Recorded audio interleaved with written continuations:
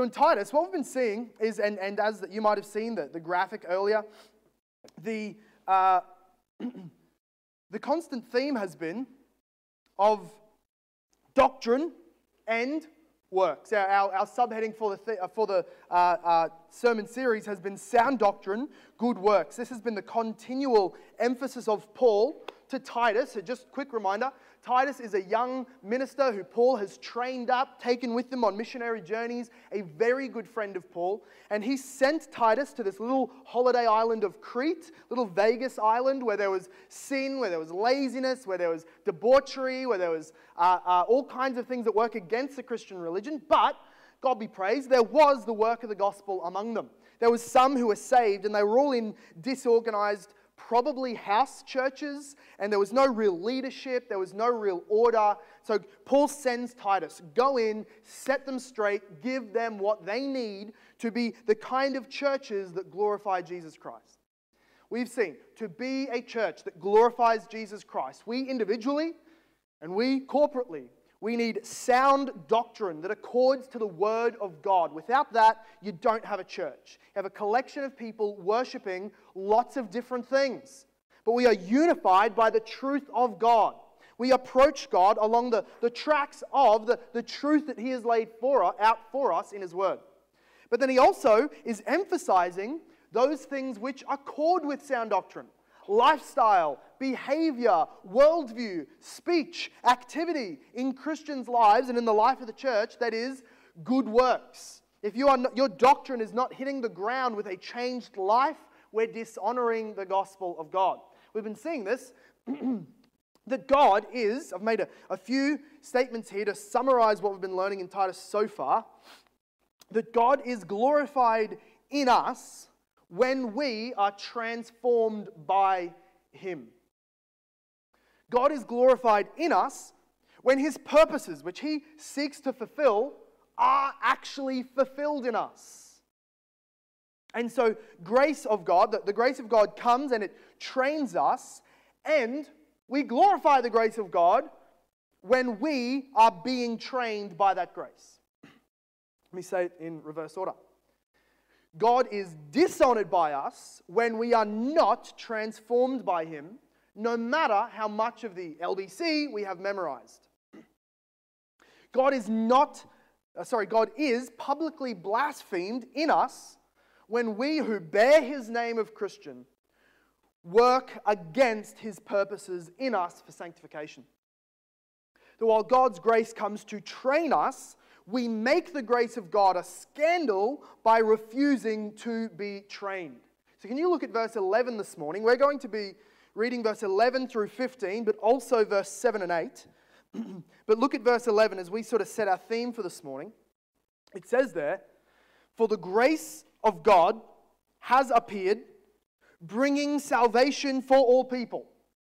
This is one of the reasons why we have to live godly lives as men, as women, as slaves, as we're going to see as Titus as a pastor. The salvation of God has come for all people. So all people have a lifestyle to follow after and improve in. Verse 12, "The grace of God has come, training us to renounce ungodliness and worldly passions." I wonder if you were to be asked the first 5 words that come to mind when you hear the title grace. How would you define that? What would be the first 5 things that the other words that you would pop out to sort of give that a theme to maybe a new Christian or a non-Christian friend? Very seldom, I think, we would probably hear people say training and discipline. And yet in Paul's mind, writing to Titus, he's saying the grace of God comes and it brings salvation. It brings forgiveness, but that is not all that grace is. It is not simply a past pardoning. It is a present empowerment and a future training. That is the grace of God that comes to actually lift us up out of our sinful patterns and give to us lifestyles that renounce ungodliness and worldly passions so that we can live self-controlled, upright, and godly lives in the present age.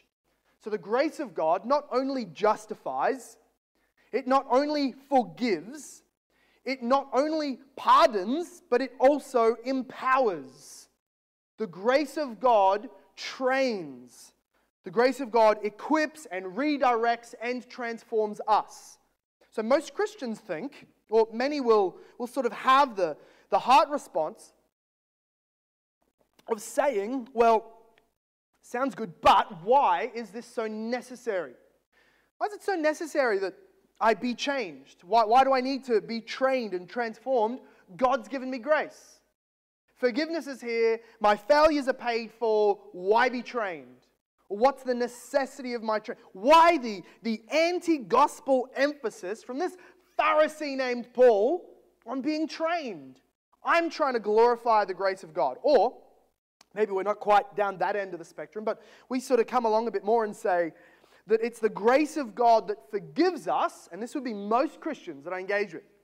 The grace of God forgives, and then the discipline or the judgmentalness or the holiness of God trains us. Before we go into today's text, I want to make the case that when you think of God's work in your sanctification, making you more holy, training you, disciplining you, I want you to think of that as God's grace. So, Proverbs 3, verse 11 and 12 says, "My son," and this is father to his son, he says, "My son, do not regard lightly the discipline of the Lord, nor be weary when reproved by him.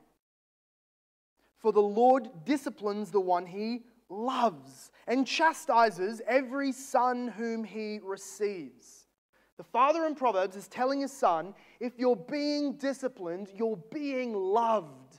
Don't walk away and wonder why God's beating you up. Praise him, thank him, he loves you. The book of Hebrews, chapter 12, then picks up that very verse and explains it.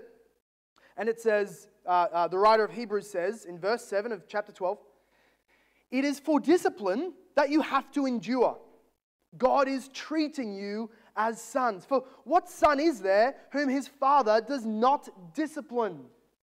Fathers don't care how the kids on the street act. He doesn't love them. They don't bear his name. He doesn't give to them his family fatherly grace. But those in his household will be trained. They will be disciplined because he loves them. It's not as if God disciplines even though he loves us. He loves us. Therefore, he disciplines us. Let's go again. Revelation chapter 3. This is Jesus speaking to the church, and he says, "Those whom I love, I reprove and discipline. So be zealous and repent." One of the biggest signs of God's wrath on a people group or a church or an individual is that God allows them to walk in their sin without repentance, without conviction, without affliction. If he just lets them go, he's showing that's not my child, they can go to the streets.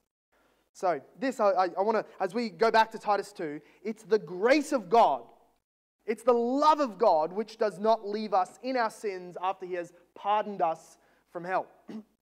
But I think this mindset, I think, comes up, or this mindset that says grace is somewhat different to discipline, or there's some other motive that disciplines me. You know, why isn't God happy as the day he was when he forgave me? What happened to that God? Why is he now disciplining me? This idea comes up because most Christians have a very man-centered view of sin. I was to ask you, what's the big problem with sin? If you were to be speaking to your friend at work or your family member, and you're talking about the problem of sin, what's their ultimate problem? And many of us would say, well, it gets us to hell. We're going to receive punishment. That's the problem of sin. That's what makes sin so terrible. That's a man-centered, suboptimal, true but suboptimal view of sin. The man, the woman who has had his mind forged by Scripture and is on its highest seat in their mind, God and his holiness, knows that the biggest problem of sin is not what happens to me because of it, but is the fact that it offends and transgresses the holy God. That's the problem of sin. That's why there is such a disastrous, everlasting, infinite punishment to be paid in hell. That's what makes that make sense. But the big problem is that I'm offending God. And so you see this play out in the lifestyle. If you can say, well, I've been forgiven, there's no hell for me, the big problem of sin is dealt with. Now, your problem of sin is dealt with. God still has a problem with lifestyles that are against Him. If we are to think God's thoughts after Him, if we are to have a mind of Christ, have our minds renewed day by day, we would realize the emphasis of discipline, of sanctification, of holiness is because, as a Christian, born again, my heart is to do the Father's will. My recreated desires is to glorify Jesus. I hate sin because it offends God, not just because of where it gets me. And so, the emphasis of Paul here to Titus, to the church and the elders against ungodly living is because God needs to be glorified. The grace of God needs to be worked with so that God is honored in this world. So, grace has in its essence a doctrine, which we'll look at here from verse 11 through 14. There's the doctrine of grace, the truth about it, the belief about it that is so necessary, sound doctrine. And there is duty. There is doctrine and duty of grace. And therefore, sound doctrine, sound works, as Titus has been, this book has been emphasizing so much. Now, so when you look back over the last few weeks, but also look in your Bible back to verse 1 of chapter 2, we walked through the call of men, the call for women, the call for slaves, and we're also going to see the call for pastors like Titus. The reason that the duty, that's the duty, how they should behave, how they should live. The reason that is so important is because it proves that the doctrine of grace is true. Titus has been emphasized, tell the men how to live, because that will prove that the grace we believe is actually able to empower and change people. Tell the women how to live, because that will prove that the grace of God is true and able to change people. Tell the slaves how to live so unworldly and so opposite to the culture, so that everyone may see the grace that they believe and know that it's true, and it comes with the power of God. So this is why it's been so important. When women cherish their family and prioritize the home over worldly accomplishments, that's a matter of priority, and they disciple one another, and when men, through self-control and zeal, stand up to their calling in love and hope and faith, and they lead society and their families and the church, and when slaves reject this mindset of freedom that would get out of employment, and they submit to God's sovereignty, our doctrine becomes believable to the world. So you'll see this down in verse 10. Halfway through it says, do all these things, specifically it's talking about the slaves, so that in everything, not just their belief, not just their doctrine, not just Sunday mornings, but in everything, they may adorn the doctrine of God our Savior. That is our great honor, to work with God in living out the truth that we believe, because it shows that it is truly, truly true. So now comes a question. Okay.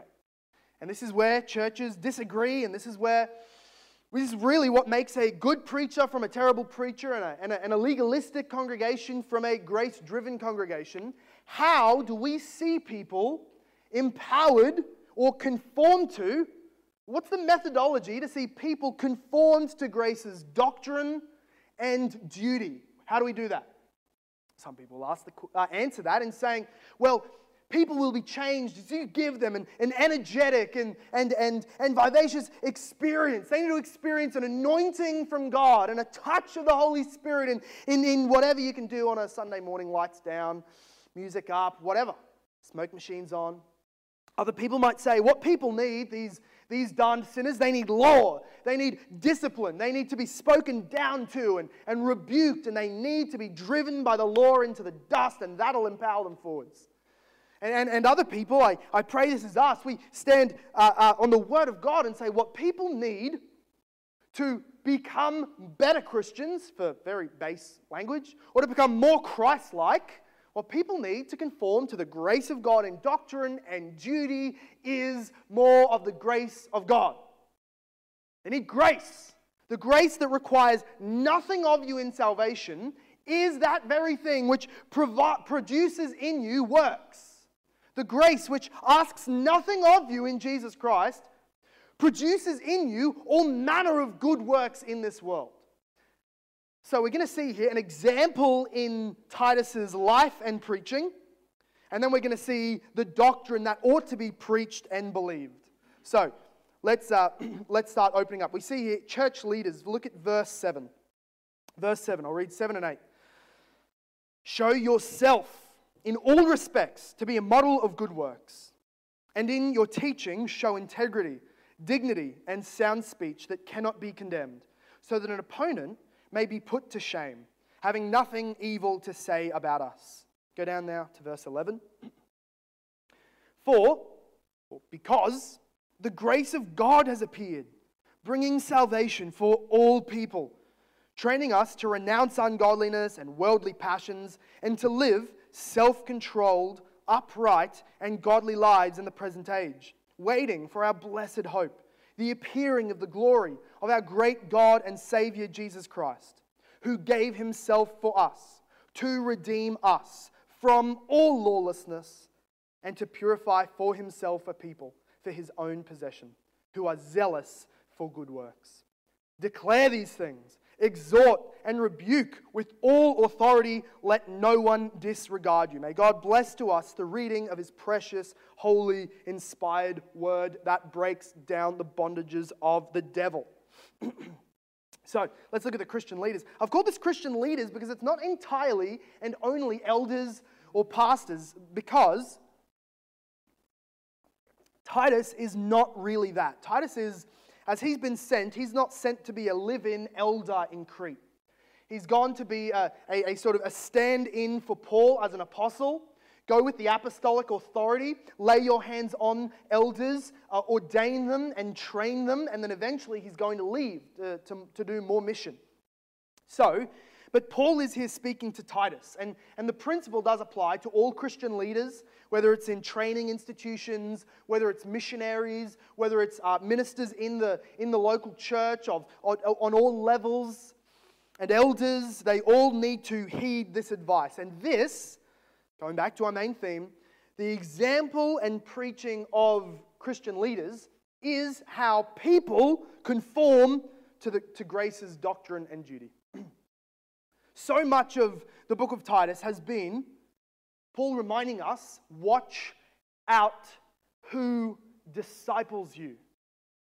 It is not a choice of whether you will be discipled. If you think you just have no one discipling you, you're your own person, you're an island, you're unaffected by your traditions, your heritage, whether culturally or racially or religiously, whatever, it's just you and the Bible and you're not affected by anything else, you are blind, to say the least. Every one of us is being discipled by our work culture, by our friends, by our family, by the culture at large. Paul has written to Titus and said, beware the people. Let them know that they are either being discipled by the false teachers or the good qualified elders. That was chapter 1. He said, you're going to be either discipled men, as he spoke in early chapter 2. You can either be discipled by the word of God and godly men, or the culture and your own worldly passions from within you. Women, you will either be discipled by the culture, or you will be discipled by biblical preaching and older women who come around you. You are being discipled one way or the other. They are pulling you in different directions. And the slaves as well, he was saying, you are either being discipled by the rebellious and thieving slaves in your community, or you're being discipled by Jesus Christ. Beware your mentors. All of us have them. We need to always aim and to bring our life under the mentoring, the discipleship of the Word of God, assisted by corporate community. So, Paul is commanding Titus here to be this, look at verse 7, a model of good works. Show yourself in all respects, he's saying. So, this leader, this Christian leader, he can't just stand up and say Here's the doctrine. Here's the word of God. Do as I say. All you dads, I bet you've said it. Do as I say, not as I do. Just a teacher. I'm not the guy to follow. I'm not Jesus. I'm still a sinner. Do what I say, not what I do. No, that's not Christian leadership. Christian leadership is speaking of truth, and we'll look at this in a bit, but also lifestyle. This means at least that the Christian leaders, whether it's pastors, elders, other leaders in the church or community, need to be visible. They're not locked away in some monastery, right? They're writing their books, reading their books, not touching the hoi polloi, as the Catholics used to call them, the plebs. No, they're among the sheep. They're walking side by side so that you can see how I treat my wife. You can see how I speak to my kids, how I rebuke my brothers, how I encourage my sisters, how I read the word, how I have disciplines. These are the leaders, that's what they're supposed to be doing, visible, so that in all respects they are a model of good works. And you'll see here, now you might think, and he then changes to talk about the preaching. He says, and in your teaching show integrity. But that word in, I don't know if you're a Bible marker. I'm not. I have an app for that. My Bible is pure. It will go with me to heaven. It's bound by eternal leather. But you might want to either mentally or on your app or in the Bible circle in and say, and put it with. That Greek word can mean either in the act itself of teaching, in this example, or along with your teaching, or consistent with your teaching. And I think that's what he means here, because he's already spoken about, because he's particularly talking about his lifestyle, his activity, his behavior. And so I think it should read as, and along with your teaching, or consistent with your teaching, show integrity, dignity, uncorruptedness, that word integrity means. So you're not preaching one thing and then hopping off the track and then going on to how you actually live. You're not preaching against drunkenness and then sinking 6 kegs after the service. You're not preaching against sexual licentiousness and then chasing after the girls later. You are in all things. And this is to any of us who seek to be leaders or who seek to lead others just in our own small areas of influence by teaching and by lifestyle. Show integrity, dignity, and sound speech that cannot be condemned. I take that to mean, with Calvin, take that to mean his everyday conversation. He's not loose with his words. Doesn't mean he never says anything that offends people. He's offending people frequently, but soundly, healthily, carefully, lovingly. He's an encourager. He's careful with his words. Sound speech that cannot be condemned. And here's the great emphasis or the motive for the man of God, the leader in the congregation or community. The motivation is that your teaching will silence the opponents. Because it says here, that so that an opponent may be put to shame, having nothing evil to say about us. Now, you know, opponents of Christianity, when they don't have any ammunition against, does that stop them from shooting? Right? What you saying, I'm living purely, is Paul's promise here. If I don't give them ammunition against my personality, they'll never speak against me like that. They'll all speak highly of me. No, of course not. People will slander, come up with falsehoods and revile you no matter what. But the question to ask is, are they shooting at you ammunition that you gave to them? Are you living in a way that the things they're throwing at you simply don't stick? They're not real, believable things. So that this opponent, they seek to speak against the grace of God in your life. They seek to speak against your religion, speak against these bigoted views that you have. But the closer they get to see your life, they're only silenced more and more. I can't say that he doesn't believe what he's saying, because look at his life. I can't say that she's just this religious, old-fashioned bigot, just saying these things to get a ride. No, she's living this way. She prioritizes and emphasizes her children and husband. These are ways that as we live consistently, we stop the mouths of the opponents inasmuch as it will be truly and fairly squared against us. But look over now to verse 15. They believe what you preach. because they see how you live. But they must hear what you preach. Particularly Titus, this Christian leader, pastors beneath him, Christians who are leading. Verse 15, Paul says, declare these things, exhort and rebuke with all authority. Let no one disregard you. This ultimate question, how do we see? We look back on church history, we look back into the Word of God, the book of Acts, right back to the fall in the Garden of Eden. We look back and we ask the question, how is it that people are revived, awakened, and reformed to the Word of God? How does that happen? The answer is always and ever by the preaching of the Word of God. There are other ways that God works, but they are always tangential. They are always peripheral. The core way that God works is through His Word. Wasn't it Martin Luther, who, I love this quote, said that he did not reform the church. He just preached the Word day in, day out, and drank beer, and God reformed the church. He preached, truth went out, he went home, had a couple, slept easy, got up the next day, did the same thing. God's Word is the power. In Revelation, we see a picture of this. It is Jesus who appears over and over again in Revelation with a sword. Not a sword in his hand, but a sword coming out of his mouth. The question is, how does Jesus make war? How does Jesus go to battle? The answer is with the word of his mouth, given to us in Scripture. But then we can sort of add to this imagery and say, what is it that Jesus has in his hand? Revelation 1 shows us that it's the angels or the elders of local churches. Where the Word of God is Jesus' weapon, that's the blade, it is set in the hilt of biblical qualified eldership. And where that is taken up and verse 15 is obeyed, it's declared, it's exhorted, it's rebuked with all authority. That sword starts swinging and brings death to enemies. But it's Jesus' death. It's Jesus' death that results in resurrection life. It brings reformation, regeneration, and revival among people where the Word of God is preached. That's the emphasis of Titus.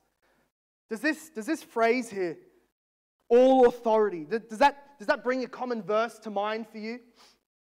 All authority. Who is it that has all authority on heaven and earth given to him?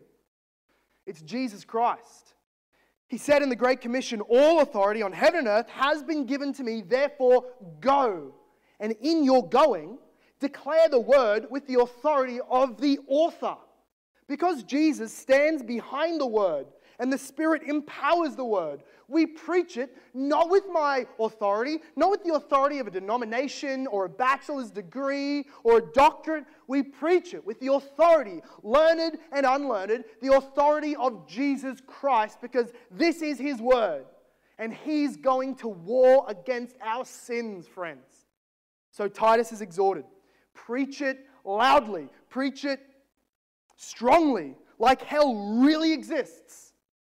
Preach it like the Spirit of God really does indwell us and give us the power to overcome sin. Preach it like the war is truly raging and people in their pews need to rise in worship in their lifestyle and take up the arms of the Spirit or perish in their sins. Preach it as Paul sort of speaks in 1 Corinthians 14. He says this proverb of war. He says, if the bugle gives an indistinct sound, who will get ready for battle? Men sleeping in the night and they hear some kind of brrr. So a couple of them wake up. Was that the battle cry? Somebody stood on a cat. I don't know. Go to bed. No, I'm pretty sure that was the battle sound, but an indistinct sound wakes up and sets fighting nobody. Best you'll have a couple of people out, still sleepy-eyed, just wondering if there's anything to do.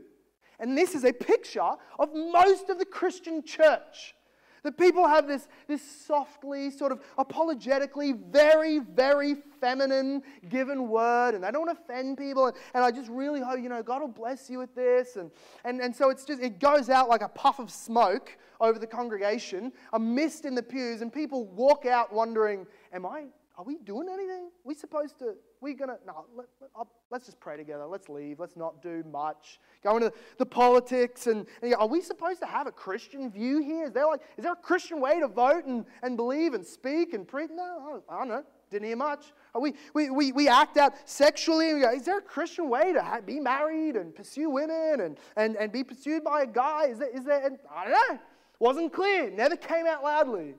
Is there a Christian way to live? Yes, it's warfare.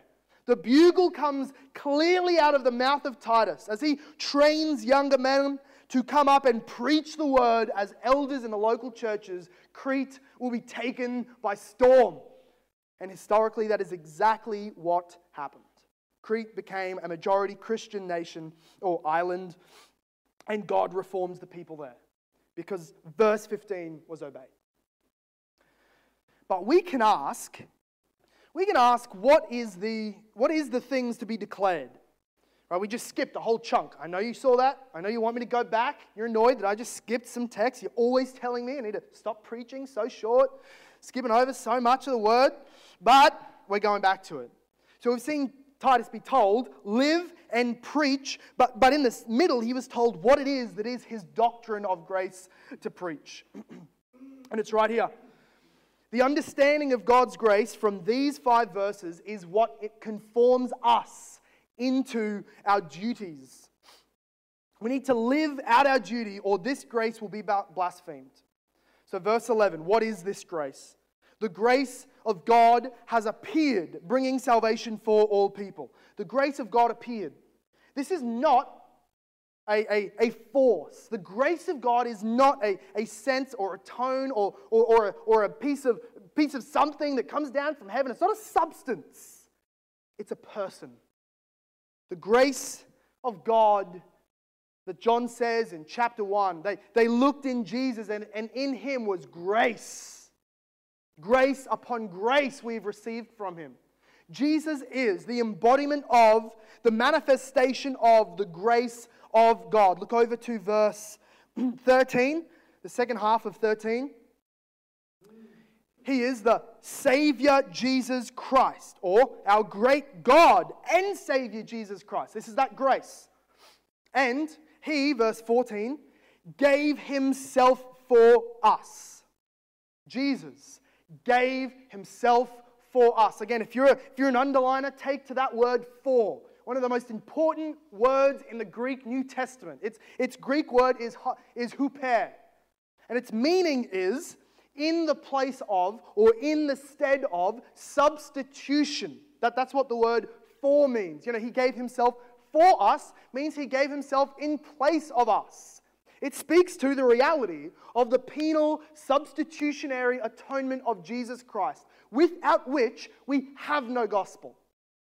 So Paul here, talking about the grace of God, it centers on the work of Jesus Christ in giving himself for us. The wrath of God coming towards us, he steps in, removes us, takes our sin and God's wrath. We were under the law, unable to obey. Christ removes us, stands in our place, obeys it for us. Substitution, the heart of the gospel. But friends, it was not a forced slavery that sent him in our place. It says here that he gave himself for us. He voluntarily took up that will and covenant of the Father and said, I will go for these people. Jesus was not sent down incarnate like a fallen god of the Greeks. He was not forced down here. He chose to come. What did Jesus say? He was arguing with the people of his day. He said, no one takes my life. No one has the authority to do that. I alone have authority over my divine life, and I choose to lay it down. And so he did. For you, for me, for any single person who will put their faith in him, Christ gave his life for you. You may think your life is filled with sin. Your whole life is just jam-packed with sin. Friends, let me tell you, the life of Christ is broader, higher, wider, deeper. It's an infinite, eternal life. Your little 80-year max, sin-filled, impure life is swallowed up in the life of Christ. Disappears like a drop in the ocean when you place your faith in Him. It is gone. He gave Himself for us, and here was His motivation. He did it to redeem us from all lawlessness. He didn't do it to leave us in our lawlessness, pardon us of our lawlessness, but actually redeem, reclaim, take us back out of Egypt to Himself. He wanted to possess us, rule us, lord over us, because He loves us far too much to stay in the symptomatic sinful sickness. Right? Jesus is not some analogous of a doctor who comes to you dying of leukemia and says, you will not die. You'll live forever in this state of coughing up blood, waking up weak, aching in your joints. I love you. You'll never die. It's not the grace of God that just gives us eternal life as we are. The awakened sinner knows, I despise these symptoms of sin. I despise my lifestyle. Take me out of it. And that is what Jesus does. He actually brings us up out of the miry clay, sets our feet upon a rock, gives us purity, and gives us to Himself. Look at the end of verse 14. So that He would own, for His own possession, those who are zealous for good works. The hallmarks of Christian immaturity. One of the biggest signs of Christian immaturity is to call discipline legalism. Are you up early to pray? If you can't find other times in the day to pray, do you cancel some sleep, get up early and pray? You legalist, don't ask me that question. I'm under grace.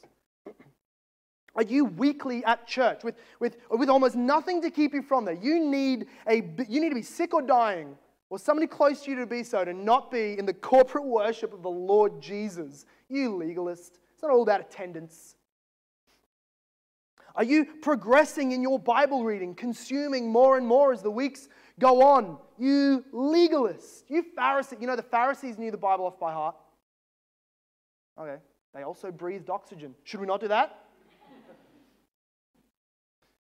Are you looking at pornography and then calling it your thorn in the flesh? You know, we all have something we go to the grave with. God's grace is sufficient for me. No, God's grace trains. Whatever the much argued thorn in the flesh of Paul wasn't pornography. It wasn't a sin. God doesn't let him in that and say, my grace is sufficient. He looks at us in our weakness and reminds us, hello, my grace is sufficient to pull you up out of this. You legalist. Are you teaching your children the Word of God? Forging in them a discipleship that will push back against the world and its culture? You Pharisee. You don't even ask that question. Let me read to you what Dietrich Bonhoeffer, who was a German Lutheran who died under the Nazi regime for his opposition to the Nazi party and the continual preaching of the Word of God and the gospel amidst that people. He said this. He spoke of cheap grace and costly grace. He said cheap grace means grace sold on the market like cheap Jack's wares. I don't know what that means. Something cheap. Like trinkets. The sacraments, the forgiveness of sin, the consolations of religion are thrown away at cut prices. Grace is represented as the church's inexhaustible treasury from which she showers blessings with generous hands without asking questions or fixing limits. The man stands in the market and says, grace without price, grace without cost. The essence of grace, we suppose, is that the account has been paid in advance, and because it's been paid, everything can be had for nothing. Since the cost was infinite, The possibilities of using it and spending it are infinite. What would grace be if it wasn't cheap? Cheap grace, he says, is the preaching of forgiveness without requiring repentance. Baptism without church discipline. Communion without confession. Absolution without personal confession. Cheap grace is grace without discipleship. Grace without the cross. Grace without Jesus Christ living and incarnate. Costly grace is the preaching of forgiveness and the requiring of repentance. It's like the jewel hidden in the field, for the sake of which men will go and sell everything he has. It's the pearl of great price, which the merchant goes and sells all his goods. It's the kingly rule of Christ, for whose sake a man will pluck out the eye which causes him to stumble. It's the call of Jesus Christ, at which the disciple leaves his nets and follows him. It's going to go on. This is a lengthy quote, but it is so very true. He says, costly grace is the gospel which must be sought again and again, the gift which must be asked for, the door at which a man must knock. Such grace is costly because it calls us to follow, and it is grace because it calls us to follow Jesus. It's costly because it costs a man his life, and it's grace because it gives a man the only true life. It's costly because it condemns sin, and it's grace because it justifies the sinner. Above all, it is costly because it cost the life of God the Son. So we don't see legalism here. We don't see works-based salvation. We see grace which comes freely to me, but which will cost me everything. The justified sinner passes from death to life, from earth to heaven, from sin to righteous living. Imperfect, but walking after Jesus Christ. Lastly, we're going to see here, go back to verse 12. Grace is the blood sacrifice of his Son, providing you a righteousness. Providing you a perfect, infinite righteousness and forgiveness before the Lord. This is the grace of God. If you have tried, maybe you're here this morning, you believe yourself to be in the grace of God, and on the question why, you don't really know, but you're pretty sure if God's loving, if He's forgiving, if He's gracious, like it says He is, I'm the sort of person He would be gracious to. I'll probably be forgiven. I'm one of those saved ones. I'm not really bad. I look around me, there's worse people than me. I'm in the grace of God. Me and Him have a good relationship. I don't talk to Him. He doesn't bother me, but I'm sure I'm going to heaven. Friends, if you are not in Jesus Christ by faith, you are not in the grace of God. You are in sin. And against sin, God pours out His wrath. Sinners who die without the righteousness of Christ covering you, without your sins confessed to Jesus and your soul entrusted to His work on the cross, from which He rose and now sits in heaven on the throne, if He is not your Lord, your Savior, your all, you don't have God's grace. This is a very exclusive path to forgiveness. It is in Jesus Christ alone. And to the rest of us, those who really know that by faith we've passed into life. We have been forgiven. I want to ask you, have you, in verse 12, have you seen in your life the training towards renouncing ungodliness? Do you see in your life a renouncing of worldly passions?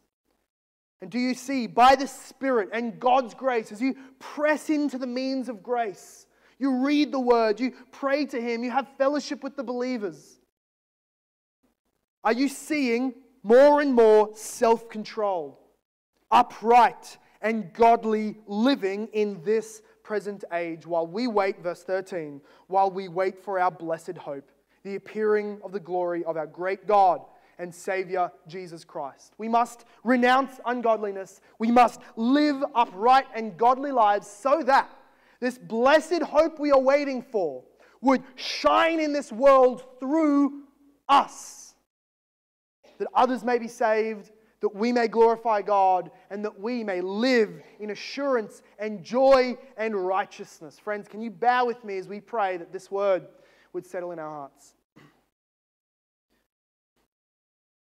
Father God, I ask first and foremost that those who are here this morning and have made excuses for themselves as to why they would not come to you in faith, as to why they would not repent of their sins, throw away their sinful lifestyle, and live with and in Jesus Christ, under His rule and reign. Those who have found so many reasons, maybe philosophical or scientific or historical or simply excuses from within themselves why they would not believe on His dying work on the cross for their own salvation, would today you bring them to life, that they would look and live, that they would take that bread of life and be filled. You would raise them up out of the grave and sit them on the throne with Jesus Christ. By your grace, would you do this, Lord?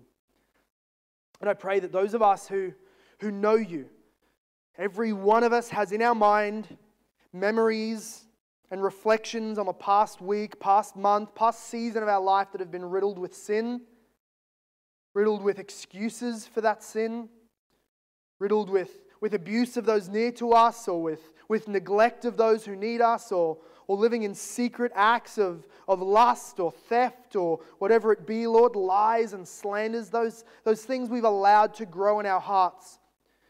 Would you send mightily your sword coming from your mouth, and would you cut those weeds from this garden? Would you cut those enemies out of our life? Would you cut those tumors off of our heart? Would you make us like Jesus? Would you help us to know, Lord, that your grace does not just forgive, but that grace which so infinitely forgave can now infinitely empower towards righteous living. Let us make no excuse. Let no enemy go unchallenged or rock unturned in our obedience to our King, who is Lord and Savior of all people who believe. Lord, we ask that you would be glorified, especially as we come and sing this final song. Would you be glorified in the uplifting of our joyful praises, for you are our gracious Lord, Savior, King. And everybody said, Amen. This sermon was preached at Hope Reformed Baptist Church in Logan, Australia. For more information about our church, visit our website at hoperb.church. If you have been blessed, please leave us a review wherever you listen. We pray this message has been used by God to grow and encourage you in your Christian walk. Thank you for listening. Soli Deo Gloria.